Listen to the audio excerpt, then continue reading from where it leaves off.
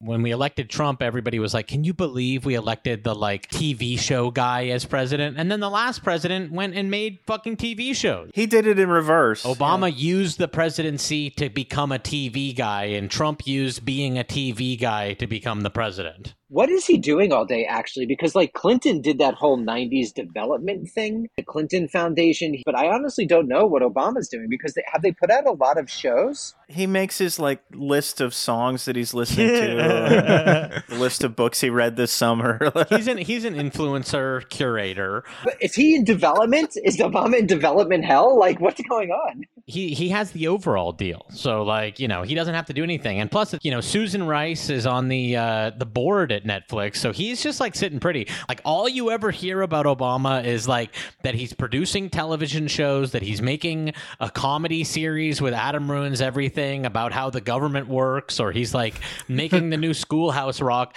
There's not even a fake like we're gonna build houses, you know, Habitat for Humanity or anything. It's just like he's fully a media guy at this point. He's just doing podcasts with Bruce Springsteen and shit.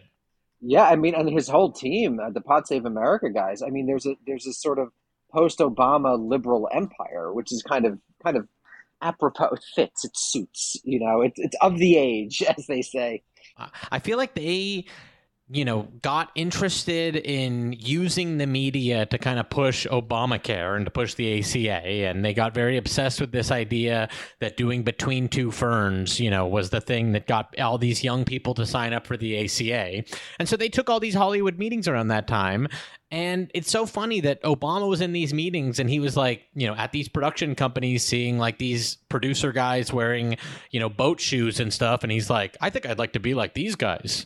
You know, like this is Obama sitting there being like the president of the United States being like, damn, like they get free LaCroix over here. That's crazy. I'd say, guys, their first idea was not having a little cute podcast about politics. Their first idea was to leave the White House and become screenwriters. That's right. Jon Favreau came out here first to be a screenwriter, you know, and maybe get something greenlit off of the fact that he's got the same name as the Iron Man guy or something like that. But I you know, I've said a while ago, and I still put this out there, that if anyone could ever get a copy of Jon Favreau's screenplay that he was going around, you know, trying to sell around town before he made Pod Save America, I would die to read that screenplay that didn't get bought. We'll put a bounty on it.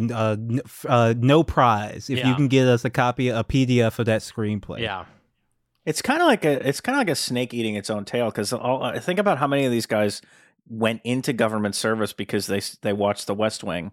Yes, right. And they thought, thank you so much for missing that. That's the way it really is. And then they come out and they're like, I want to go be a screenwriter now. Like, Jesus. Like what you hear, want to hear the full episode or check out hundreds of bonus episodes as well as our public episodes ad-free, just head to patreon.com/struggle session or sesh.plus or strugglesession.substack.com.